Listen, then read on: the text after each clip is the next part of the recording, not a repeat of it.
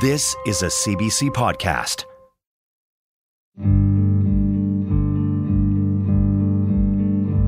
There's something about the new year that makes me think about change. Like, I should exercise more. I should spend less time staring at my phone. I really should do a better job at staying in touch with my friends. But the reality is, you just don't have control over change in your life. Things happen. Unexpected things. Change that you just didn't plan for.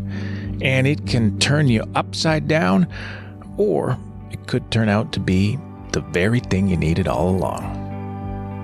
I'm Duncan McHugh, and this is a hell of a story.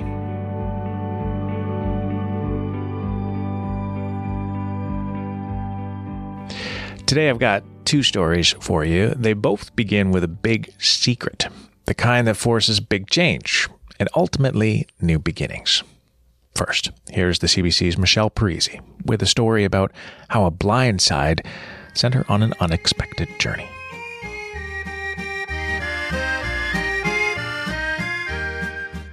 My dad's been touring Italy with his lovely girlfriend, and we've arranged to meet up with them in his hometown.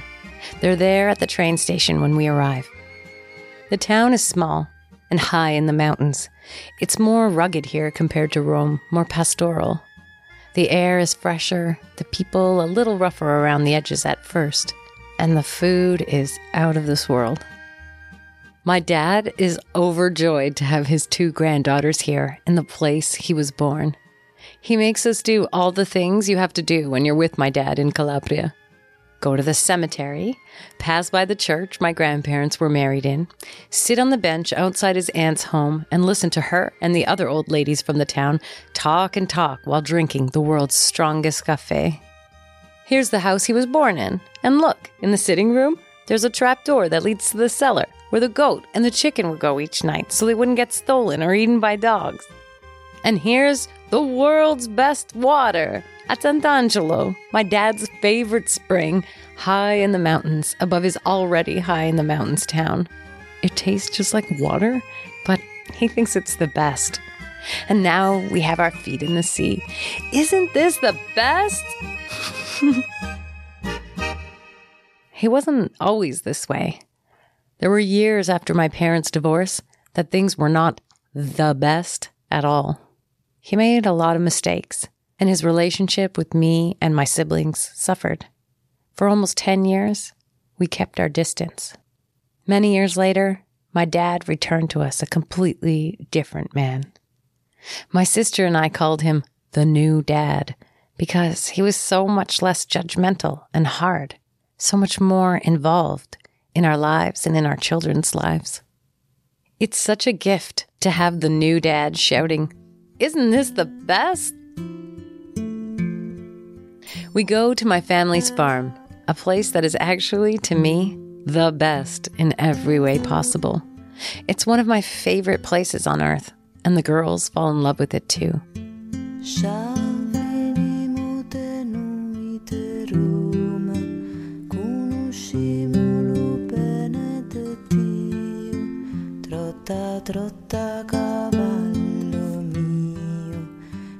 We pick figs and yellow plums off trees. We pluck flowers off zucchinis, gathering them in our skirts for me to fry up later for a snack. I imagine all the generations of women in our family doing this exact thing in this exact spot. And it is here that I'm finally able to think of things other than my husband's betrayal and the splintering of my heart.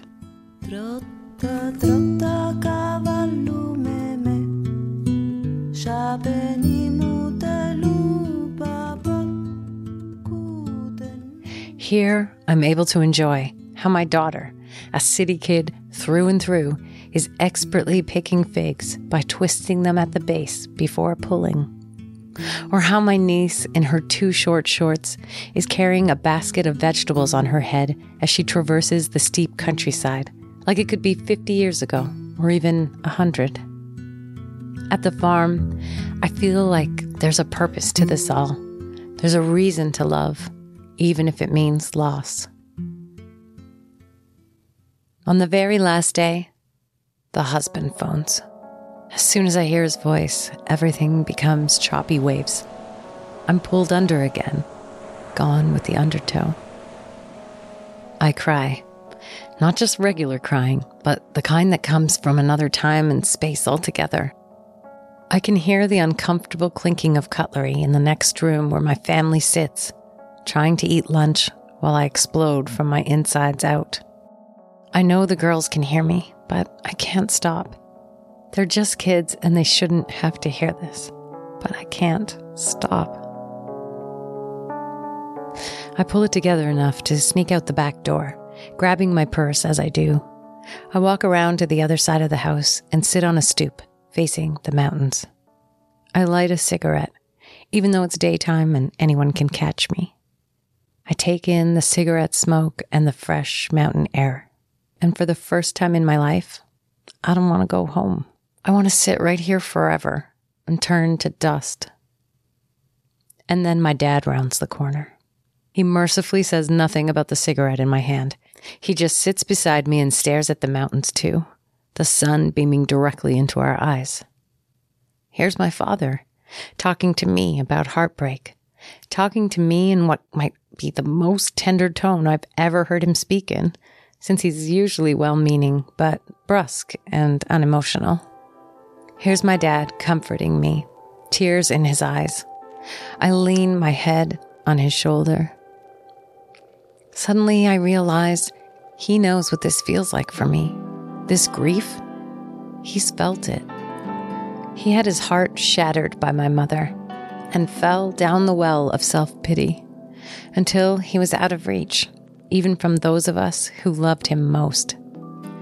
Now here he is with me on this stoop, telling me as much, telling me how he let his pain devour him, telling me I'm strong and don't have to be devoured by what the husband did.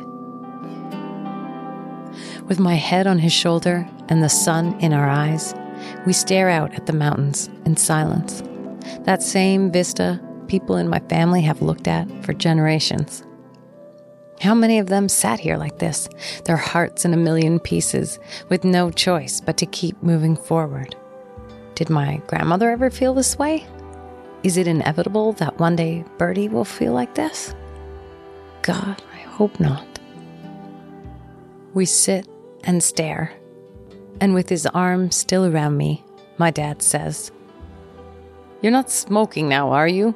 Because it's no good." A few weeks later, back in Toronto, I go to my favorite tattoo artist in the market. She designs a beautiful font for the Italian phrase I want tattooed on my right wrist. I need it there, where I can always see it, inked into my skin to remind me where I'm from and also what I'm made of. I have metal. I have fortitude. I come from the soil and the sun and the sand and the ruins. I come from war and poetry and invention. In my blood runs the seas that flow out into the Mediterranean. On my wrist, facing up at me, she tattoos Forza e Coraggio, strength and courage.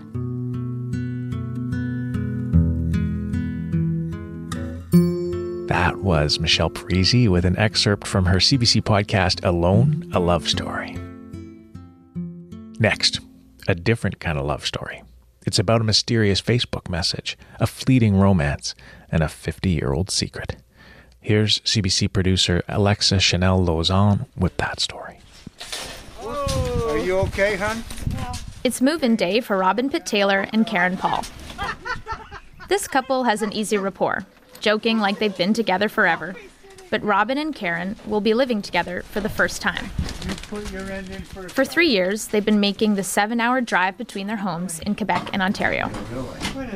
Robin just turned 75. Karen is 71. They're matching in navy-colored sweaters. Robin didn't expect to find love at his age. And he certainly didn't expect it to be with Karen, the same woman he had been on exactly 2 dates with over 50 years ago, who then seemingly vanished into thin air.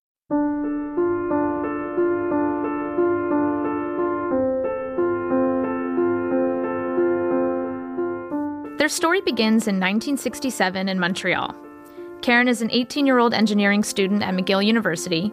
Robin is a 21-year-old jazz choreographer. And it was during that period that I had befriended a lad who was doing the windows displays for Le Chateau, Sarosi's Shoes, and various other stores that were doing a more up-tempo, more creative style of things.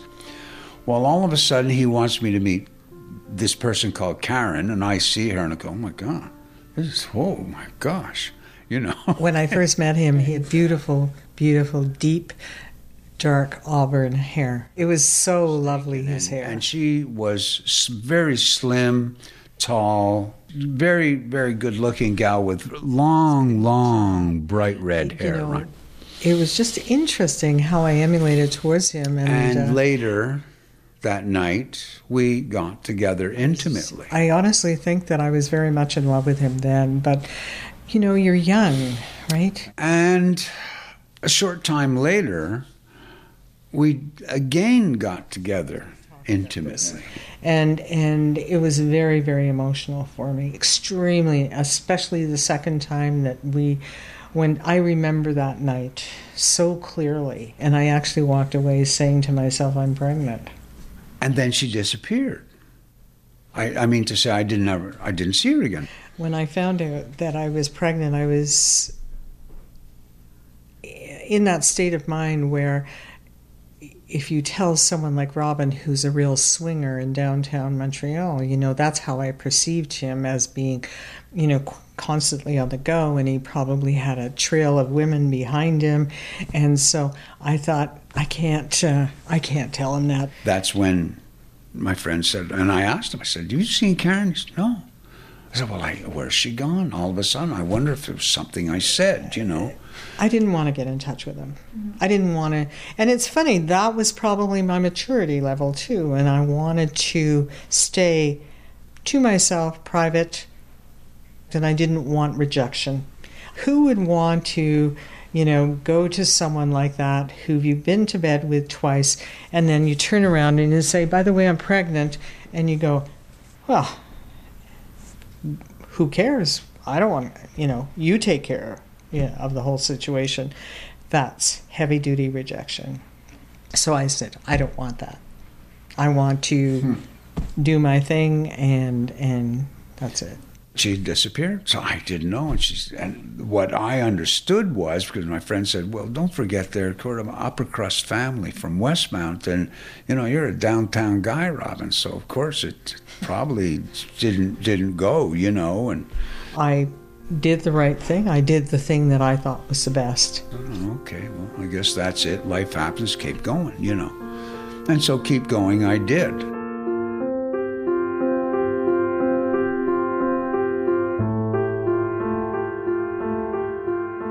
One conversation I had with my parents was that I'm pregnant, and it was like, you know, out the door, please. My mother threw me out, told me to leave the house, because in 1968 it was not the thing to get pregnant, and what am I going to tell my friends, right? We won't have you live around the house when you're... And the first thing was that she wanted me to get an abortion.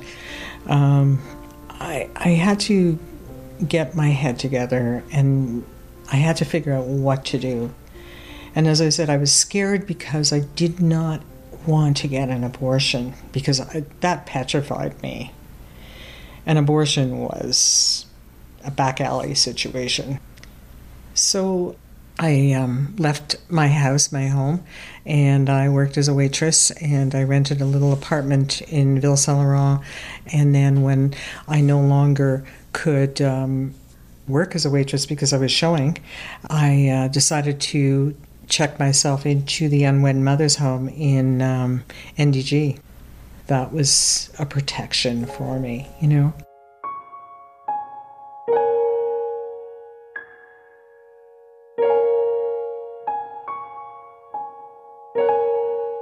Karen gave birth to a boy on May 16th, 1968. She named him Jonathan. I saw my son, and then he was taken away right away. There was nothing more because I said, yes, I want him to be adopted.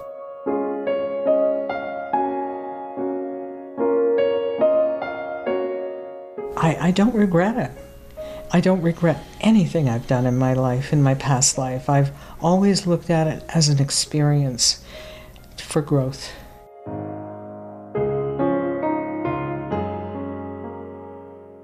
Karen and Robin's lives mirrored each other in the years that followed. Both left Montreal. Karen settled in the suburbs outside of Oakville, Ontario. Robin ended up in the countryside of Sutton, Quebec. Gradually became a furniture maker and met somebody and married and had 2 children. I was married to a gentleman for 21 years, had 2 children. And divorced. That was that. So we finally split up.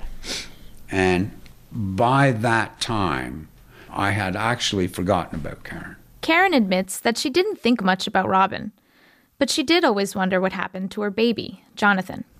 I always wondered what he was like, what had happened to him, but never ever thought that he would come looking for me in any way, shape, or form. But just shy of his 50th birthday, Jonathan did come looking. Only he was now called Daniel, a name given to him by his adoptive parents. Daniel was raised in Montreal's South Shore, after spending the first few years of his childhood in an orphanage. He grew up with a younger brother who was also adopted. Before, I did not care.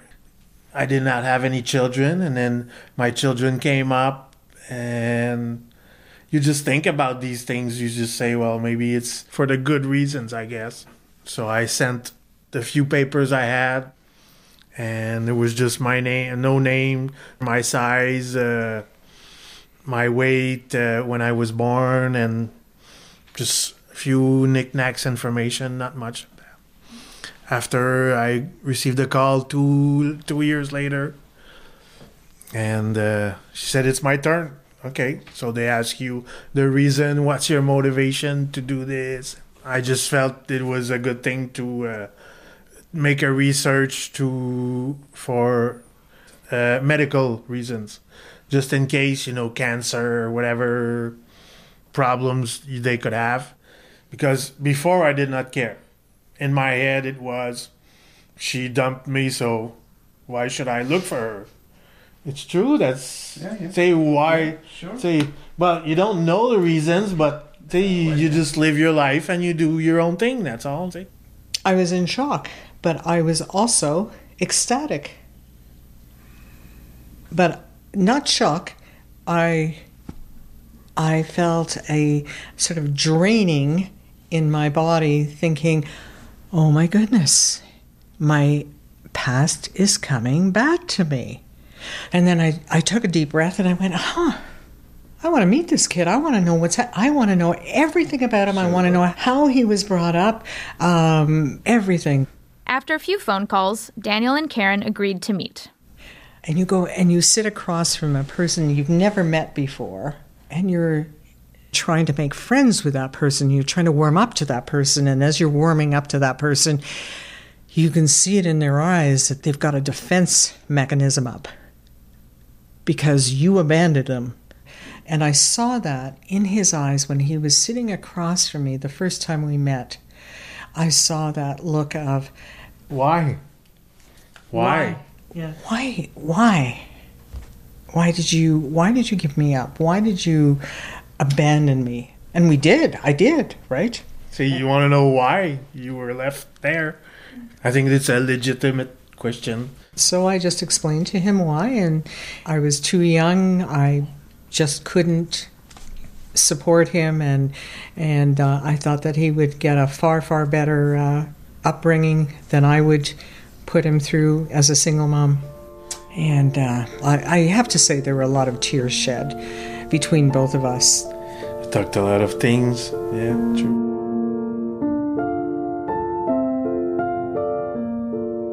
After the first meeting, what we did is we went to have lunch together. Oh. And I brought my a little photo albums from my young time to say. Yeah. So I wanted to show her my life. See? But you know who put that together was? It was my mom.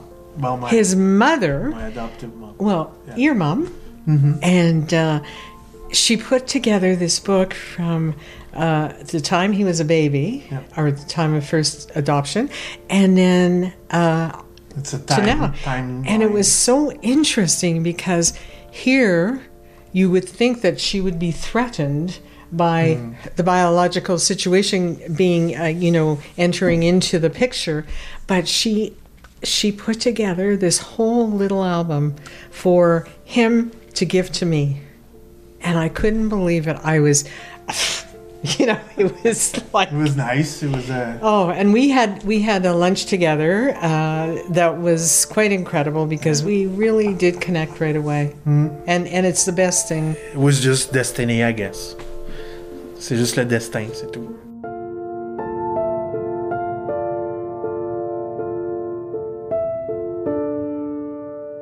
Karen felt like she had to contact Daniel's father. It wasn't a phone call. The message comes through on Facebook, and it was, "Are you the Robin I knew when I was 19 years old?" Didn't recognize the name. Did not recognize the picture. I didn't, 50 odd years later, and I'm going, oh, who the heck is that person? Who the heck is that? It took me 10 minutes to figure out that it was you, and that it was you. And I went, oh my God, yes it is. I do. Yes, I am that Robin. And I wrote back and said, yes, I am that Robin. How are you? Well, it was that next message that was the kicker. Your son has found his birth mother, me, and now wants to know who the birth father is, and it's you, and he has 2 of his own children. So right away, I'm a grandfather.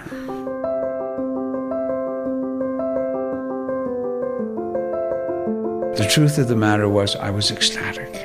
I was so thrilled to hear about this. Oh my God, there's Karen. That's who I lost. Oh my gosh, she was pregnant. And I never knew she was pregnant. And she had the child. And the child's grown up and has his own children. Well, I got so excited about that. Karen had no idea Robin was so excited about her message. She was busy building her relationship with Daniel. And all of a sudden the phone rings and it says Robin Pitt Taylor on it. So I answer it and I say to him very nicely, I can't talk right now because I'm busy. And he said, okay, very polite, So then I left it and I never called him back. Then he calls me on my cell phone. I'm driving home from work again, and this was probably a week later. And he said, hi, this is Robin. And, he's just so light and easy and very, very, very polite. And I said, Robin, I'm just driving home from work, and I'm it's 10 o'clock at night. And I said, I really would like to call you when I get home. Karen wanted to make sure Robin knew that she wasn't trying to pick up where they left off more than 50 years ago. I said, hi, Robin. It's Karen, returning your call. So you have a son. And that son is wanting to get in touch with you because you're the biological father. So could you please call him, and here's his number. That was it. And I said, thank you. My phone call back. And yeah, he actually called back, and I was annoyed because I thought I had, shut the door. So I didn't call my son. I opened the door that she thought she'd closed and began to talk. And we talked for 2 hours. And the next night we talked again for 2 hours. One night it went till 4 or 5 o'clock in the morning. She had to be back up in an hour and running again. My heart began to pound. It was ridiculous. I don't understand it to this day. For 3 months, they talked on the phone every single night. Finally, it was time to meet in person. And I saw him sitting in his car with the goatee and a cigarette hanging out of his mouth. And I'm going, oh. The 2 things she disliked the most, of course, was tobacco, the smell of it, and facial hair on a man. And then his long hair, and his long hair on top of that. So I thought, oh, well, this is going to be interesting. And that first meeting and first seeing her was, a bit of a surprise. And as much as she was shocked to see this, sort of skinny guy sitting in the car with a goatee and a cigarette hanging out of his face, as much as I was surprised to see a short-haired business gal, and yet all of that kind of melted or disappeared. Yes, it's like fate has said to us, we belong together, and we just have to understand that this is the two of us together.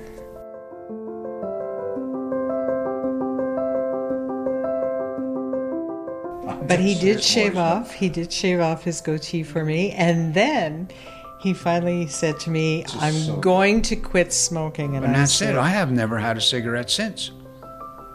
I've been smoking for 54 years. Not interested, I've stopped. That's the end of that. Amazing. Their new home is in Sutton, Quebec. It's nestled in the Appalachian Mountain Range in the very southern tip of the province. They live on a swerving dirt road surrounded by trees.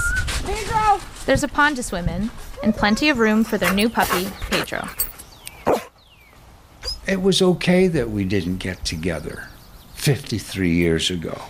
Even though we may only have 30 years left of our lives, wow, how beautiful it is to leave life having 30 or how many years of absolute happiness with the partner you really want. And a partner you really love. It's all my fault. It is your fault. Oh, no. I think I'll have to go now.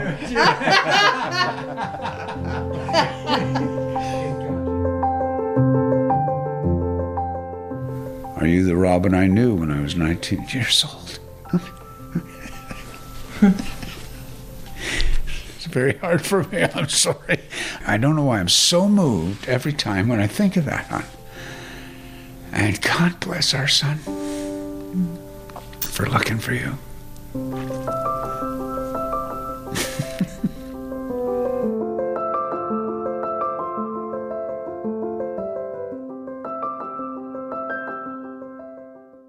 That documentary from the CBC's Alexa Chanel Lauzon.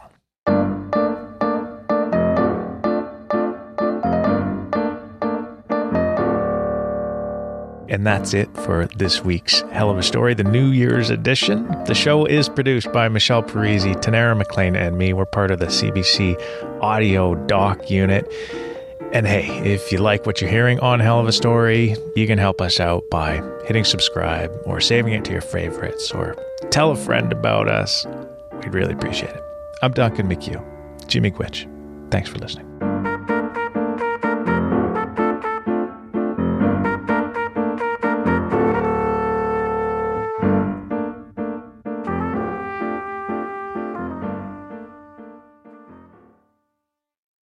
For more CBC podcasts, go to cbc.ca/podcasts.